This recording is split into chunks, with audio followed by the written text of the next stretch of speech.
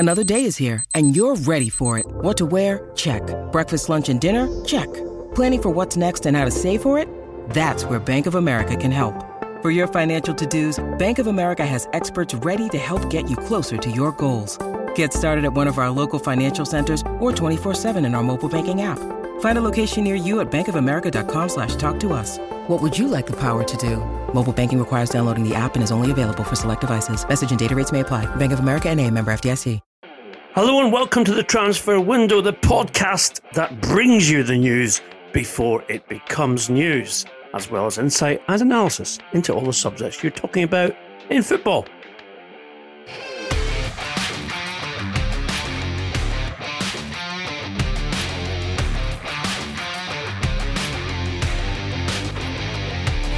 I'm Ian McGarry, with me as always, and thankfully, he is my constant companion, is Duncan Castles, the transfer guru, and we have a packed pod for you today.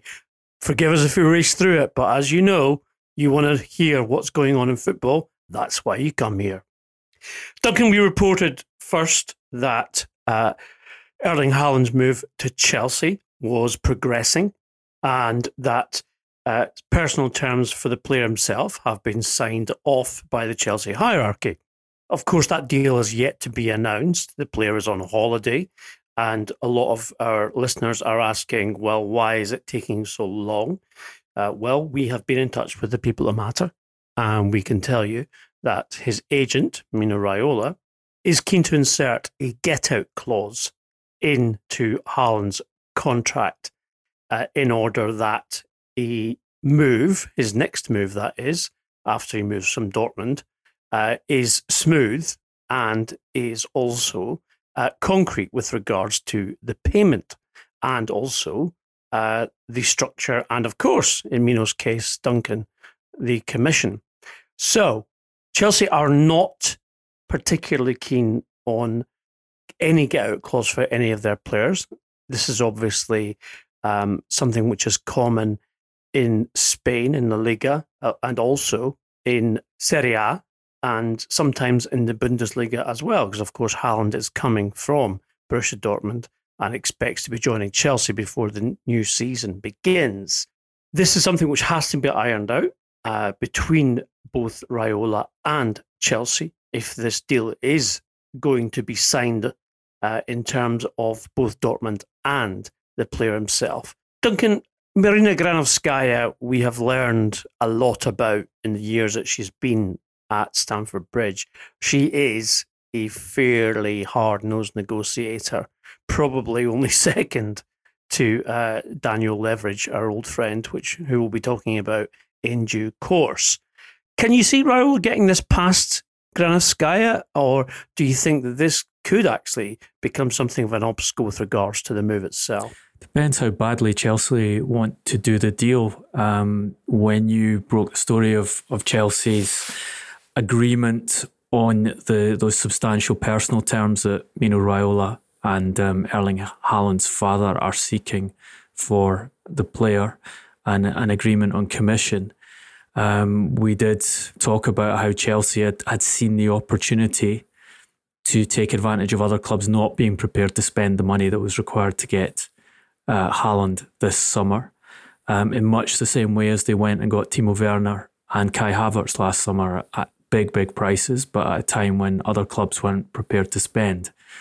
It does look as though Raiola, who had been marketing Haaland as a player that you have one chance to buy and you keep for 10 years, and he was marketing here to Real Madrid, to Barcelona, to Manchester City, to Manchester United, does seem that he's thinking that if it's going to be Chelsea, I might have the opportunity to insert an ability to move to another club at a later stage, because Chelsea aren't necessarily the club that keeps their star players right to the limit. We've seen them sell Eden Hazard in recent years when the money was right. We've seen them sell Thibaut Courtois when he pushed to be allowed to leave. So it does appear that what Raiola is doing is trying to give himself an opportunity to move Haaland again at substantial money with a release clause that might ratchet down per season according to how many years Haaland stays at the club, rather than doing that deal to Madrid or Barcelona or other of the top clubs where you're selling the player with no accessible release clause, because obviously if he moves to Spain he has to have a release clause by law, but the clubs can make it as high as they like, and make it effectively unattainable if they're smart, as Barcelona haven't been in recent years over their release clauses, for another club to buy the player. So I think you're getting a sense of the tension in the deal, and that this wouldn't have been Haaland's first choice and wouldn't have been Raiola and Father's first choice, but might be the only thing that they can get to happen this summer at the elevated transfer fee and for the commission and salaries they've been asking for, and therefore try and structure it in a way that they have a second chance at a big move. And I'm sure by this stage they're well aware that Roman Abramovich wants this deal to happen, and that he's driving this attempt to get the top, one of the top strikers on the market, because Kylian Mbappe is on the market as well now, ahead of competition, and therefore there will be a pressure on Granovskaya to make it happen. Isn't it lovely that a player who has admittedly been prolific in scoring goals in Germany and Austrian football is effectively, being halted, if you like, in his way of joining the European champions? Yes, champions of Europe. Not good enough for Erling Haaland, aged 20. However, Raiola is a very shrewd operator, as you all know, because we like to basically expose his business dealings on the Transfer Window podcast whenever we can. Mr. Raiola, Duncan, Manchester United are involved in a complex negotiation which could possibly see Paul Pogba leave Old Trafford and Cristiano Ronaldo return to Old Trafford, with Pogba going in the other direction to Juventus. Now, this we see things like the stars aligning, and in this particular case, it does feel like that may be the gravitation in terms of you have reported that Ronaldo wants to leave Serie A. We know that Pogba is unhappy and wants to leave Manchester United. And indeed, one senior person at Manchester United, whom I had a conversation with this week, said, "Have you seen Paul Pogba at the Euros? He plays like a Dreamliner for France, and then doesn't even turn up every other Saturday for us."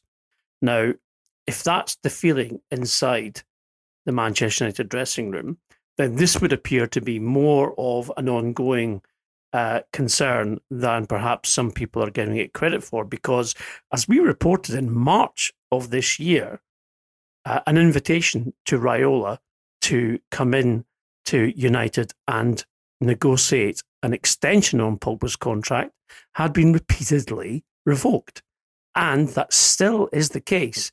There are no current negotiations to extend Pogba's contract at Manchester United, a contract which runs out at the end of next season. Duncan, you have great insight into the world of Cristiano Ronaldo. It's just a shame you don't get to share the private jet as much as you'd like to. But disbarring that particular inconvenience for you, do you think that there is a real possibility of Ronaldo returning? There is a real possibility of him returning for reasons we've described in the podcast for some months now. Juventus will not say this publicly, but Juventus are prepared to let Cristiano Ronaldo leave this summer. The new manager of Juventus, returning manager, Max Allegri, again, he won't say this publicly, but he has now got control of transfers. That was one of the conditions that he demanded in order to return to the club, in order to turn down what was essentially an agreed deal with Real Madrid and go back to Juventus instead. Allegri knows that Juventus have serious financial problems. He wants to make significant changes to the squad. Allowing Cristiano Ronaldo to leave and opening up that salary to work on with other players is a very appealing option to him. And if a deal can be structured which works for him, he's prepared to go along with that.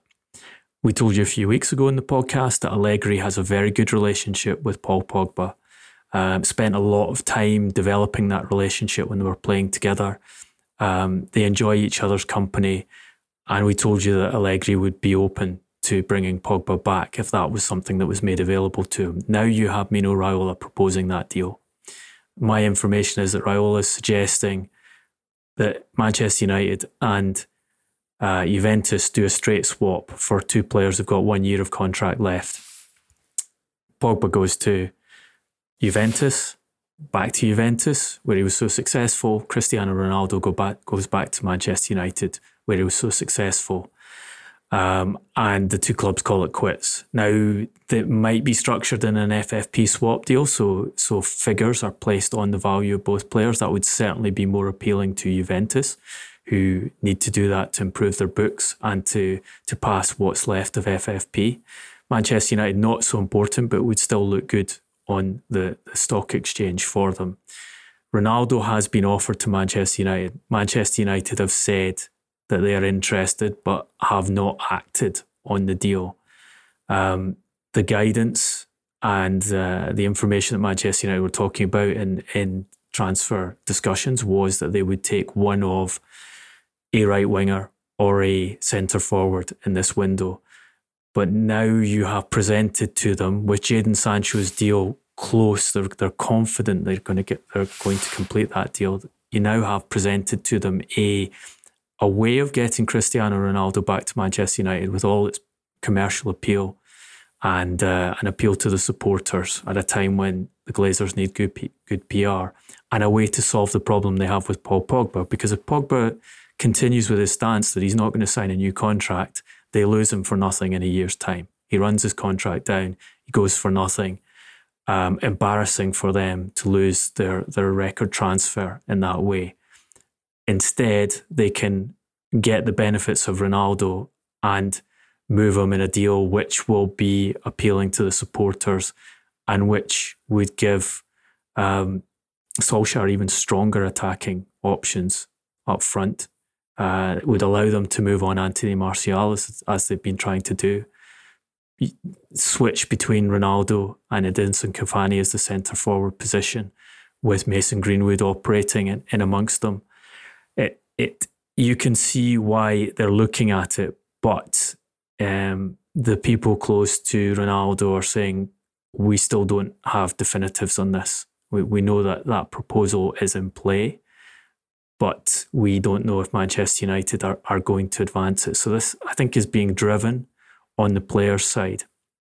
And it's being driven because the players want moves and there are limited options for them. Pogba's preference is Real Madrid, but Real Madrid don't want to do that deal. Florentino Perez doesn't want to do that deal.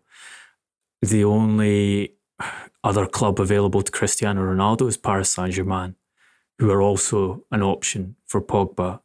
But Juventus, a place he's succeeded before and a place where he has that relationship with Allegri. So I think that's why Raiola is trying to make this happen. You have an added factor with Raiola in that, again, something we talked about in the podcast a long time ago, is that his relationship with Pogba isn't the greatest. And other agents have been hovering around thinking that they could take over the representation of Pogba. So Raiola needs to try and make a deal happen this summer and satisfy his client and get the commission while he's still working for him. So I think this is something that's being driven by the players and agents and being driven by the pressures on the clubs that are moving the players out. And it's something that has become feasible because you're in a a COVID market where these sort of very high-profile swap deals are being seriously talked about by just about every major club in European football at present. Well, it's certainly the case that Cristiano Ronaldo's 307 million, yes, 307 million Instagram followers will be welcome at Manchester United, Duncan. We know how they love a bit of social media exposure, and I'm sure that the powers that be would be very impressed when it comes to a Ronaldo return, should he bring all those followers with him, which I'm sure he would. Just to update you on the Jadon Sancho deal to United, it is our information here at the Transfer Window podcast that contracts have now been drawn up, both for the player and for Borussia Dortmund to sign by Manchester United's lawyers, and have been sent to the representatives of both parties in order that they can approve, sign and return, and that deal will get done after England's interest in Euro 2020, 1 year late, is ended. That is the hold-up, if it can be described as that, with regards to Jadon Sancho. Duncan, in all of the swirling hubris that's been going on in terms of managerial changes, and we'll come on to Everton and Crystal Palace in a little bit, Nuno Espirito Santo has re-emerged, as you reported last week, as the candidate that Spurs are looking at.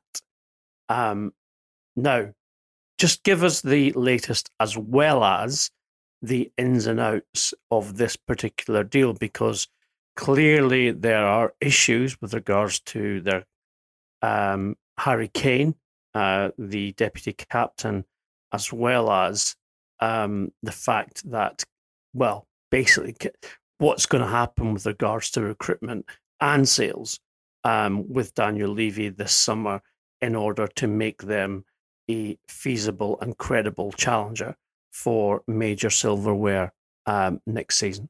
Yeah, we said to you, watch out for Nuno Espirito Santo being offered to Daniel Levy by his new managing director, football, Fabio Paratici, after the deals for Fonseca, Julian Lopetegui and Gennaro Gattuso either fell apart because the candidate stepped aside, in Lopetegui's case, or because Tottenham backed away from agreed deals with Fonseca and Gattuso. There's been a lot of discussion since then. We're recording here in the afternoon on Wednesday, and the latest information I have is that they've now got to the stage where they are discussing details of contract with Nuno Espirito Santo. That offer is there. In principle, Nuno has agreed to take over as coach, but details have to be ironed out, and there's an optimism that he will be the next manager of Tottenham, but also a caution because of what happened with Lopetegui, and more importantly, what happened with Paulo Fonseca and Gennaro Gattuso. And if you want to go back to the podcast we did after the Gattuso deal fell apart, you can get the details on that. Sources close to Tottenham have said that Daniel Levy was not involved in pulling the plug on those deals. Other interpretations are available should you wish to think about what happened. But classic BBC there, Duncan. But look, it's clear Tottenham need to get an answer to this. They need a coach in place to start pre-season next week. They need to work more carefully on recruitment and with the identity of the new manager known and tailor that recruitment according to who he is. Nuno has proven Premier League quality and also has done well at other clubs in other areas in the past. He is not perceived as being an exciting coach and an attacking coach, and doesn't fit the profile that Daniel Levy stated in his apology to Tottenham fans. At least he doesn't fit the perceived profile of that. But look, I think it's a safe appointment because he is competent and organised and should do well with the resources available to him. Well, it's safe until he gets sacked, obviously. Safe for Tottenham in the sense that they're hiring a good professional. What happens with Harry Kane is, of course, fascinating. I can tell you that in the discussions that Paulo Fonseca had with Tottenham, extensive discussions. Remember, he had agreed a deal with them, agreed a contract, and that fell through a week later, which led to the rushed pursuit of Gennaro Gattuso. He was told that Harry Kane would not be sold this summer. Harry Kane is very much pushing for that move. We've seen his public statements. My understanding is nothing has changed since then. Manchester City have made an offer for Kane. My guidance on the dimension of the offer is that it was £100 million exactly. And the sense is that it was a statement that Manchester City wanted to make, that they were serious, there was proper money on the table. Make a decision, Daniel Levy, as to whether you want to hold the player against his will or whether you're going to take that cash and use it to restructure a squad which has been proven to be unfit for purpose because Mauricio Pochettino wasn't able to produce the level of performance he originally was able to produce at Tottenham and said that changes were required. Jose Mourinho also wasn't able to produce the level of performance that was expected of Tottenham and said that changes were required. If you know you've got to do work, if you've publicly stated that your finances are some of the most challenging in European football because of what's happened with COVID and the massive investment in the statement, here is some money to go and do with and solve those problems with your new managing director of football. Just my suspicion, but if you are coming in as Fabio Paratici has done to be the sports director and supposedly to have total control of the football side of the club delegated to you, with the chairman Daniel Levy stepping away and only getting involved in the financial side of deals, you probably want that kind of money to play with.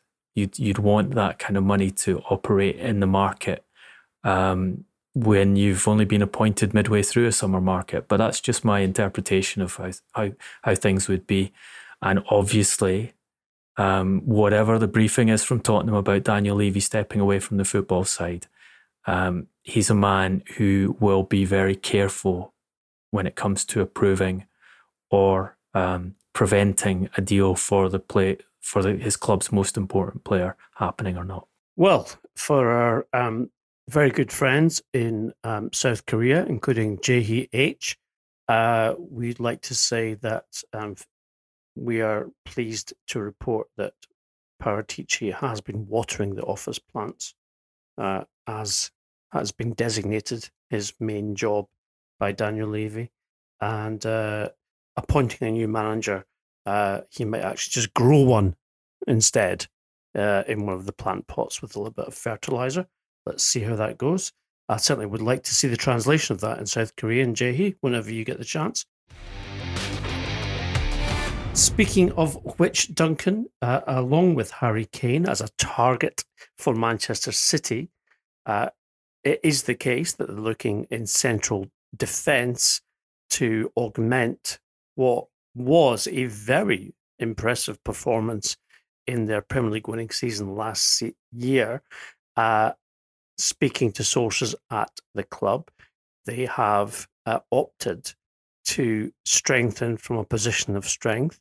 Therefore, they have identified, and Guardiola has asked for, a striker, a central defender, and also left back. Now, particular of interest here, Duncan, is the central defending point, because obviously City have spent in excess of £150 million on central defenders, and are now definitely trying to sell one and marketing him aggressively in European football. And also, despite the fact he's currently starring for England in the Euros, not necessarily confident about another. Well, we should also add that they, on top of that list, they want Jack Grealish, and are prepared to go to similar levels as they're offering for Harry Kane to get him out of Aston Villa, who will try and hold on to the player, but know that is difficult when you have Manchester City coming in for him. Centre back, I reckon he'd be great as centre back, because he would just fall over all the time and get fouls in his own area. So, increasingly a tactic for modern centre backs. So yeah, we could probably teach even a group of Guardiola centre backs better. We're going to go from tactical fouling to tactically being fouled.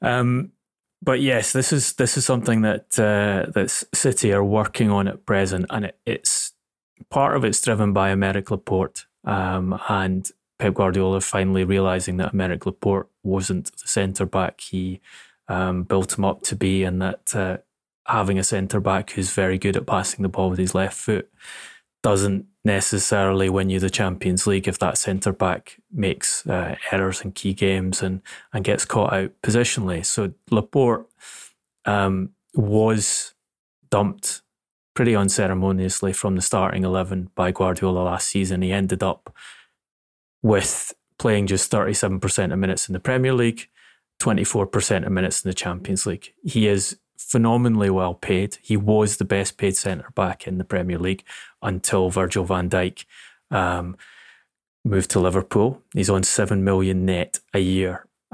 He is 27, and he is obviously not happy with being a backup to John Stones and Ruben Dias. There is interest in Laporte in Spain, particularly from Barcelona. Problem, as with all these Barcelona deals, is yes, they want top players, but they don't have much cash to play with, and they're trying to structure swap deals and offer players in exchange. But Cheeky Begiristan in particular is aware that he has an issue with the Laporte-Guardiola relationship. Laporte wants to go. Laporte now playing for Spain, having changed his nationality and doing well in the Euros, which could help City sell him. And if he was to go to Barcelona, he would form a partnership with Eric Garcia, who's just left City and has been playing with him in the national team, obviously played with him at City too. So there's a lot of things pushing in that direction, but they need to get a replacement in. And on top of this is a consideration that while the John Stones Ruben Dias partnership worked impressively well last season, John Stones kind of dragging his career back from a point where City would have been prepared to sell him, sorting out his off-field behaviour, focusing more on football. While that's working for them, I think there's a sense at Manchester City that it might not work indefinitely. So not only do they need another body in to replace Laporte, in an ideal world, they're thinking, we want a top centre-back in case the Stones' resurgence and performance does not last, and we need someone to pair with Ruben Dias going forward. And let's face it, City have never had any hesitation when it comes to spending big on centre-backs. They have remarkably bought 9 defenders for a transfer fee commitment of €45 million or more during the Abu Dhabi era, plus 2 starting international goalkeepers. The majority of them all bought for Guardiola. So they know the value of a top quality defender and have not hesitated in getting them in the past. There are a number of potential candidates, and there are individuals available on the market. We talked last week about Jules Koundé, who Manchester United have made an offer for and had their offer rejected by Sevilla, 45 million euros. Koundé would be available if the money is right, although they would have to go to a high fee to get him out of Sevilla. You have Pau Torres at Villarreal, similar scenario, and left-footed, which is the preference if they can get a left-footed centre-back. If you want to go for a domestic candidate, then you have Ben White at Brighton and in the national team at present, who has a lot of the characteristics you'd expect to see in a Manchester City Guardiola centre-back. I understand there's been some sort of preliminary conversations between City and Ben White, and they now have a scenario where Arsenal have made an offer that Brighton have rejected.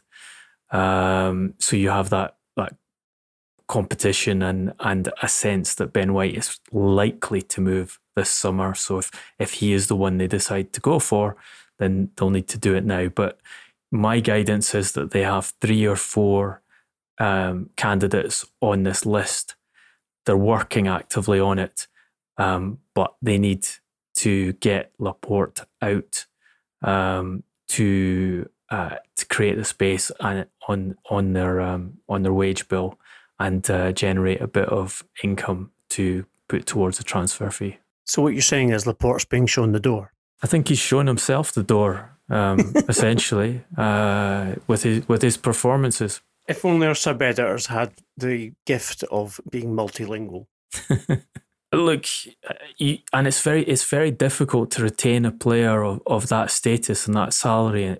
Even as Abu Dhabi, even as Manchester City, even as a club that wants to have 2 elite players in each position of the field in the squad, if the player's unhappy, it's difficult to keep him in the squad. And he's already had, the best part of a season in that position. And, they have this issue with Raheem Sterling too, in that Sterling had a fallout with Guardiola, and they need to come to a solution with Sterling having 2 years left in his contract, where Sterling is either made happy and reintegrated as a standard first choice in the team, or they find somewhere to move him to, because it's tough if you're a top England international who not so long ago was pushing to be put on a salary equivalent to Kevin De Bruyne. You don't want to be a rotational player in a Manchester City side, just as Laporte doesn't want to be a rotational player in a Manchester City side.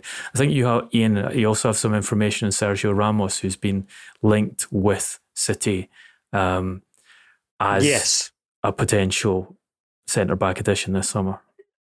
Look, as much as many of us have a somewhat grudging admiration for Sergio Ramos over the years because of his achievements at Real Madrid and his style of play, I understand that the feeling amongst the Manchester City hierarchy with regards to recruiting Ramos as a player who can obviously come in and do a particular job for a year, maybe 2 years, etc., on a very high wage, but with no transfer fee because he is under freedom of contract, is slightly, if not fully skeptical. And that's because Guardiola and Ramos, in terms of personality, is a car crash waiting to happen, was the phrase used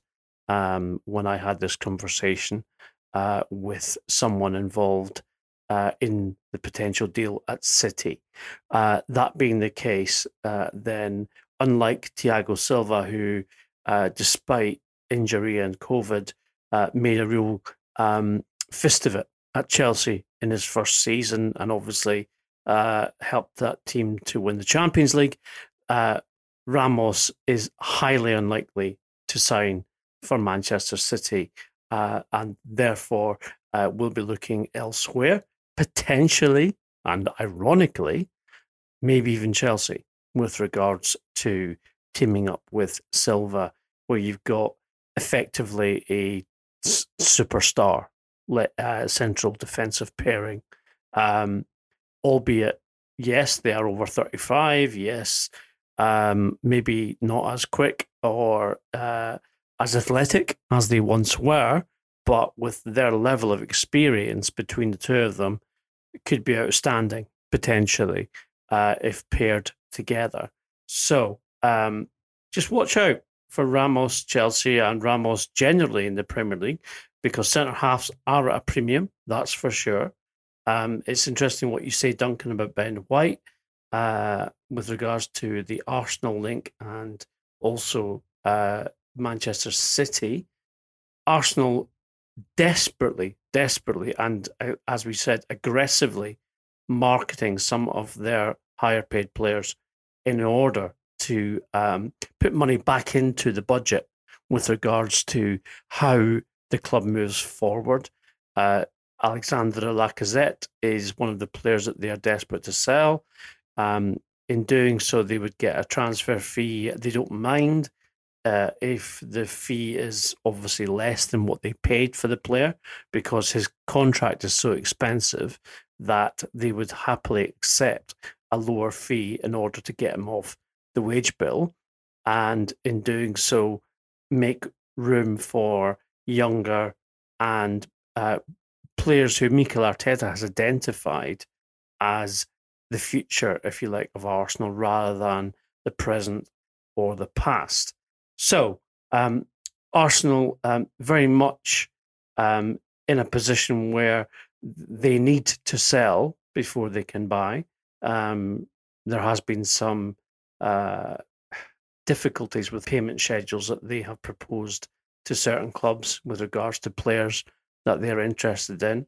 And when I say that, what I mean, Duncan, is that they have proposed lower dealings with regards to the transfer fee payment over the course of the recruiting players' contract. That's not necessarily something which clubs who are selling are interested in, because obviously they want to reinvest that money. And at the moment, interest rates are not good with regards to amortizing and loading against the purchase of players with a loan deal with private equity or indeed a bank, etc., etc. So that is something they have to consider, and something which they are currently doing. The Sergio Ramos one's really interesting because you have on the market a player for nothing who is one of the most storied centre-backs in European football. And in principle, you would think there's a solution for Manchester City. He's the new Vincent Kompany. Yes, you have to pay a high wage, but maybe not as high a wage as you would have in the past, because he has been basically kicked out of Real Madrid by Florentino Perez and replaced by He's David trouble, Alaba. Duncan. He's trouble. That's the issue. He's a guy who wants to run the dressing room and wants to run the club, which is why Perez ask Zidane, ask Jose Mourinho, about Ramos's influence in that dressing room while they were head coach. Even Carlo Ancelotti, prior in his first spell at Madrid, will tell you, yes, he is an incredible personality. His mental strength and the influence he has on other players can be a force for good and for victory. However, the time has obviously come where he can no longer be trusted to be a force for good, because he has been behind either the undermining or sacking of several coaches in ways that have been clandestine. And therefore, if you invite the lion into your cage, either you know how to deal with it, and it's probably not with a chair and a whip. Yeah, and you're looking at Pep Guardiola here, who is a manager who's renowned for preferring younger players who will follow his instructions to the letter, who's fallen out with older more opinionated players on a number of occasions, and the fit seems very difficult with Sergio Ramos. Ramos's camp has briefed this week that Manchester City are interested, also that Paris Saint-Germain and Bayern are interested, but there's been a sense along with that brief that Ramos's family are not particularly keen to move to Manchester. On Arsenal, you're talking about the need to get money in before they can do deals. I can tell you that when it comes to one of the strikers they're interested in signing as a replacement for Lacazette, they have still not put a formal offer on the table through Eintracht Frankfurt for Andre Silva. There's been some reporting that Frankfurt have agreed to sell Andre Silva to Leipzig now. Something we mentioned as a possibility on the podcast when we talked about Arsenal's interest in the Portuguese international. I'm told that while there are discussions ongoing, there is no agreement between Leipzig and Eintracht Frankfurt over the transfer fee as yet, and that Silva hasn't committed to Frankfurt as yet. I think that what has happened in the meantime was something we flagged up, was that Patson Daka, who was Leipzig's preferred option for the position, has moved from RB Salzburg to Leicester City. So they now have to place more focus on the Andre Silva deal. And at present, although Silva's preference would be to play in England, they are in the box seat to do that because they have been able to at least to make a financial offer to Eintracht Frankfurt for the player, not one that's acceptable to their fellow Bundesliga club, but they're dealing with numbers as opposed to talking about possibilities and a desire to sign the player if, in Arsenal's case, they can move Lacazette on. As you all know, as the Transfer Window podcast community, we are dog lovers. We are dog people here. And we were very upset, clearly, for Jose Mourinho when he lost his Yorkshire Terrier, Leia, on Christmas Day of this last year having gone. And Duncan, you reckon maybe Jose's been sold a pup when it comes to Roma? And one perhaps that he didn't expect because he's finding life a little difficult in regards to negotiating his new job and also what he needs in terms of recruitment. Yeah, and you're very smooth at these links usually, but that was a bit of a stretch. Is that dreadful? Is it dreadful? but I wanted to mention Leia. That's all. God rest her soul. But you're right about you're right about the suspicion that that Mourinho may have jumped too quickly into the Roma job. There were significant promises over recruitment made to Mourinho when he agreed very rapidly after being sacked by Tottenham Hotspur to go to Roma, a club that is not without its problems and hasn't been without its problems for a long, long time now. But as it stands in this summer window, the Friedkin family are not providing the resource to do deals. Mourinho wants a lot of change in all areas of the field and feels it's important to freshen up the squad, move players who are unhappy out or not up to standard out.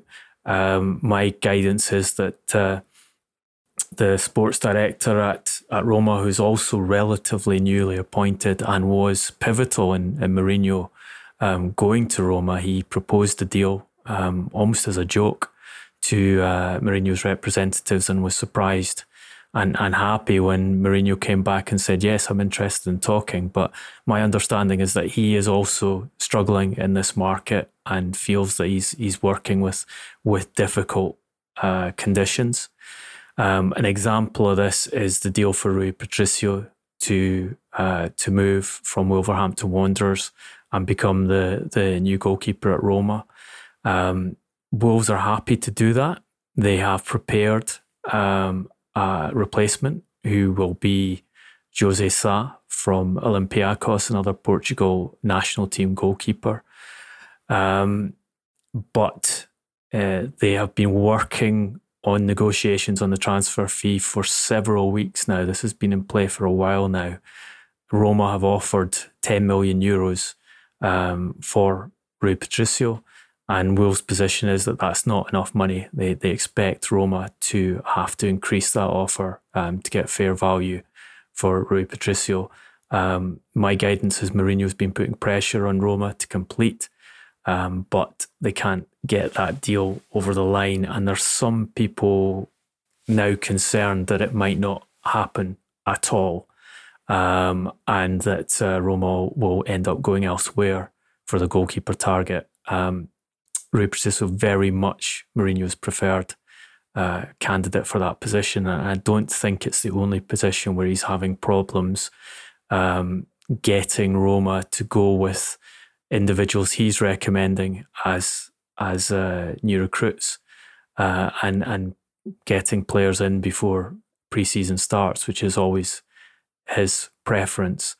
It does have a sense of turning into the problem club that it's been for a lot of coaches for a long time, very rapidly and more rapidly than people expected.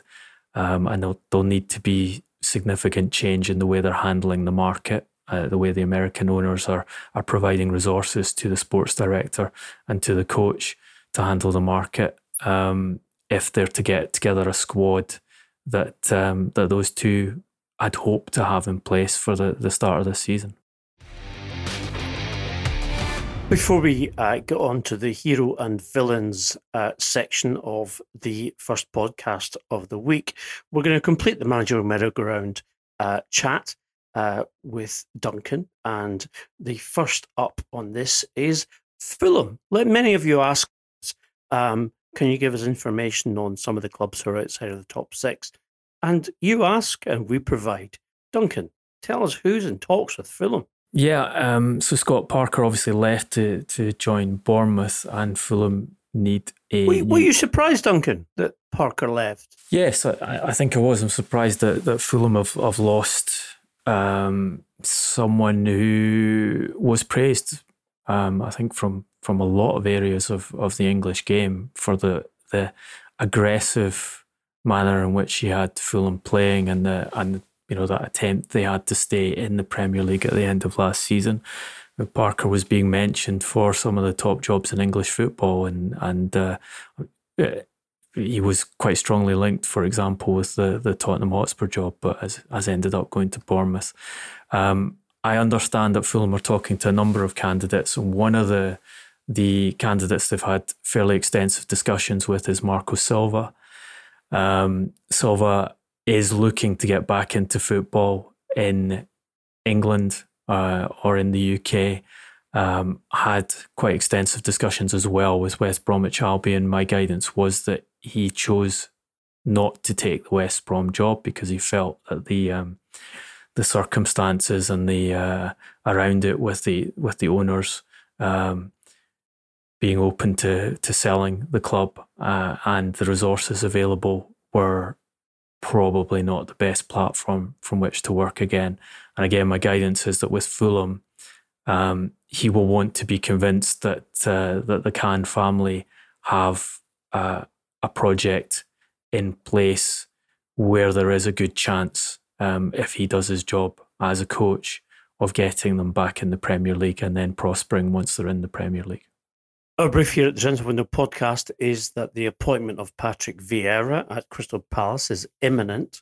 It was certainly the case that after considering several candidates for the job, they decided that they wanted to move from the diplomatic, let's just say, and level-headed wisdom of Roy Hodgson to a younger coach, and in doing so with Patrick Vieira, that certainly is what they're going to get. Someone who has managed at New York City and also in Ligue 1 as well, and they have sold that job to Vieira on the basis that they would like him to develop academy players into the first team, as well as, of course, coach a club which has become an established member of the Premier League. But Duncan, probably the managerial story of the week, it has to be said, is our old friend Rafael Benitez, who has been confirmed as the next coach of Everton, replacing Carlo Ancelotti, who, of course, has moved to Real Madrid.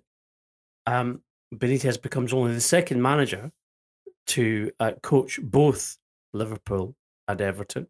It is our understanding that he has been given guarantees regarding investment in the club and spending, that there was a meeting between Benitez and his representatives with Moshiri, Bill Kenwright, and Usmanov in London on Monday. Also, we understand that Benitez spoke to his predecessor, Ancelotti, before that meeting to ask what it had been like managing the Merseyside club, which was a positive conversation. Ancelotti, of course, didn't quite exactly fulfill expectations, but at the same time was given a lot of freedom with regards to the transfer market.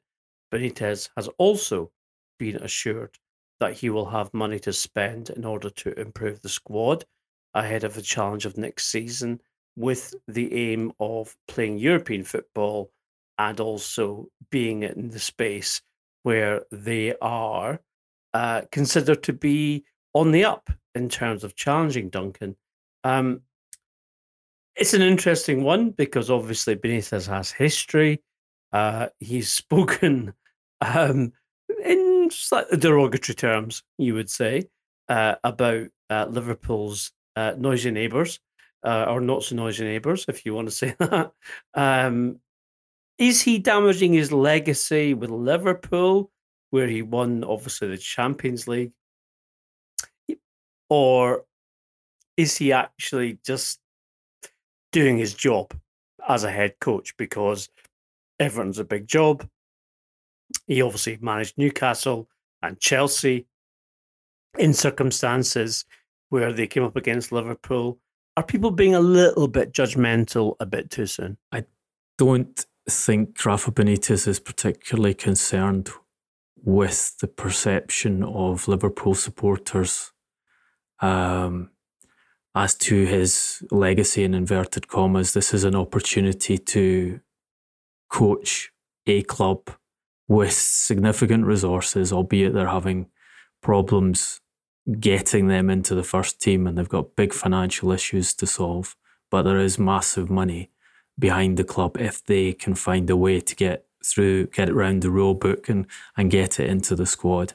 They've spent heavily on coaches and on players since the takeover. It's a job near his family home, which is obviously attractive to him. So it's pretty much the highest profile job in English football you could imagine Benitez getting at present, and I think that's the reason why he's taken it. The bigger question is, can it work for Everton when the supporters are against it? And when you look at what Benitez has done as a coach in recent seasons, and his time in China was not successful, and I'm sure he'll give you all kinds of reasons why it wasn't successful. His time at Newcastle was a perceived success, and Newcastle United supporters would like him to return to the club, and he definitely had local hero status there. But the football he played was supremely pragmatic. It was successful in keeping them in the division. But if he goes in and starts playing that kind of football at Everton with the support already against him, I think it's going to get messy rapidly. And I'm fascinated to see if he can play a different style and succeed with that squad of players in a background where, it's the polar opposite of what Ancelotti went into. Ancelotti was warmly welcomed because Everton supporters couldn't believe they'd got a coach of that status. And I think Ancelotti, when results started to go against them, still had a positive image amongst the support, the majority of support, because of the way he handles press and his likability as an individual. Benitez is going to find it very hard to play those same cards if he gets into trouble.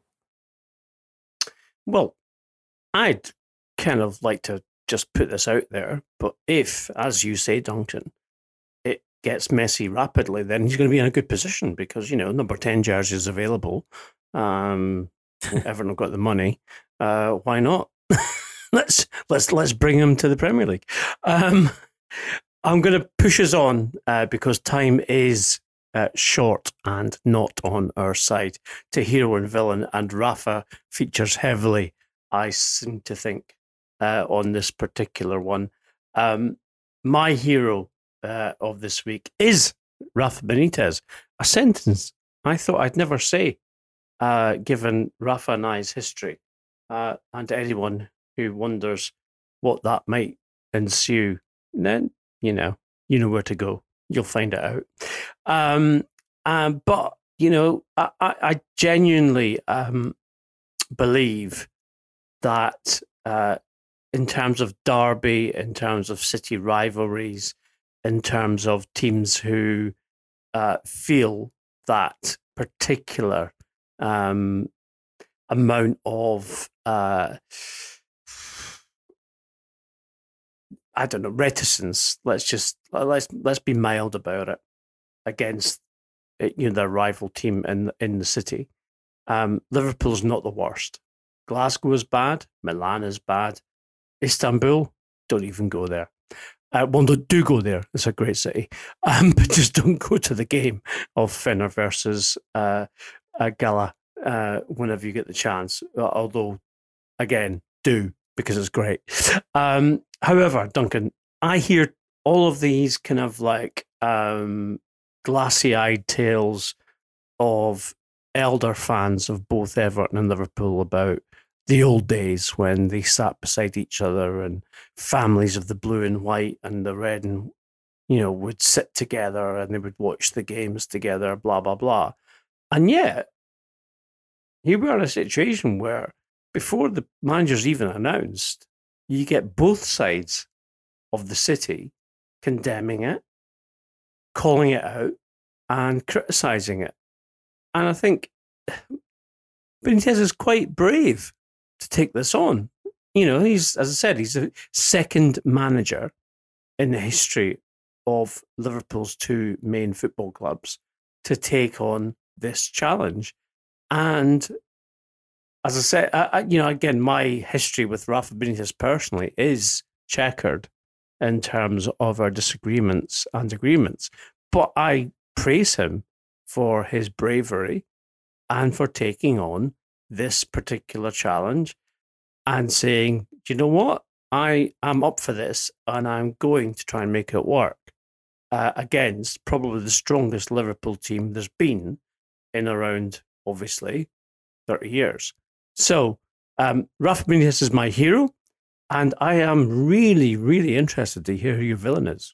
Another coach who's been talking about challenges and cultural challenges is villain of the week, Ange Postecoglou, the newly installed Celtic coach.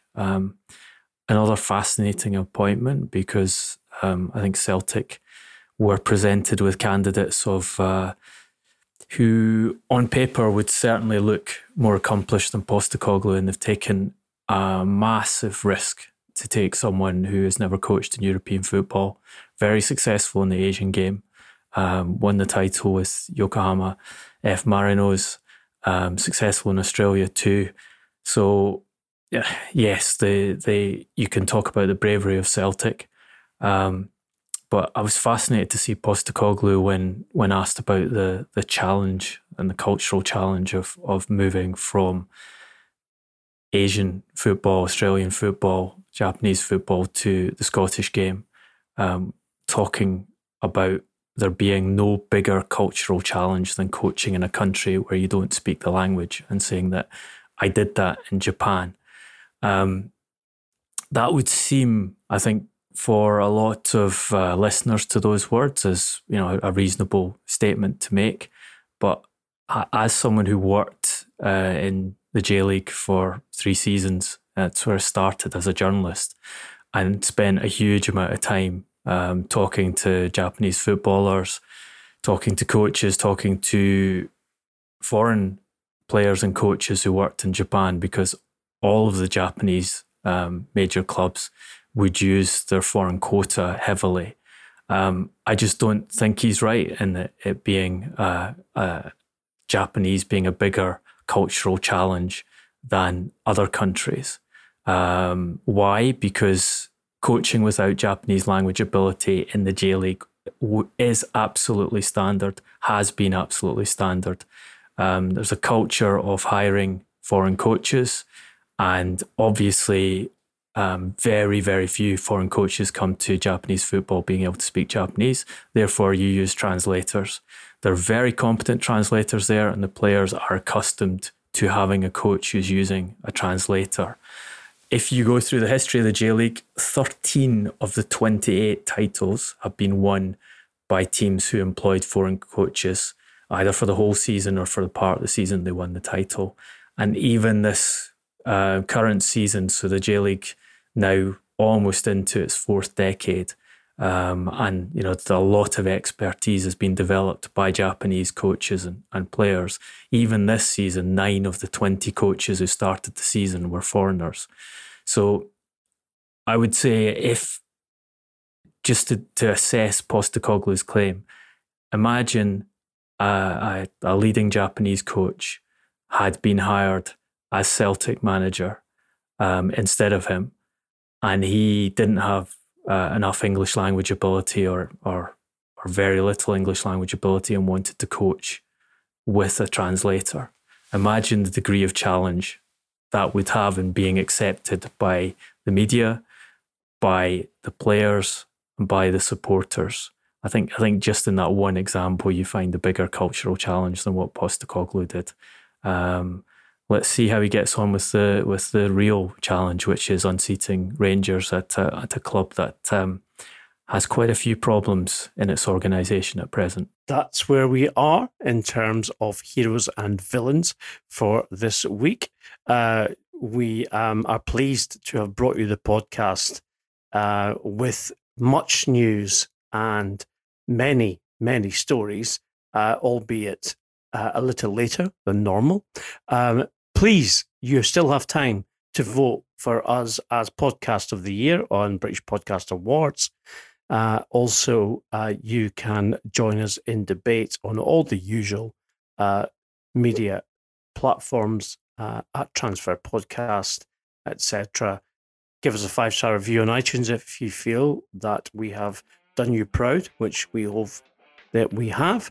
And we will be back at the end of the week. Until then, stay safe, be well, and thanks for listening.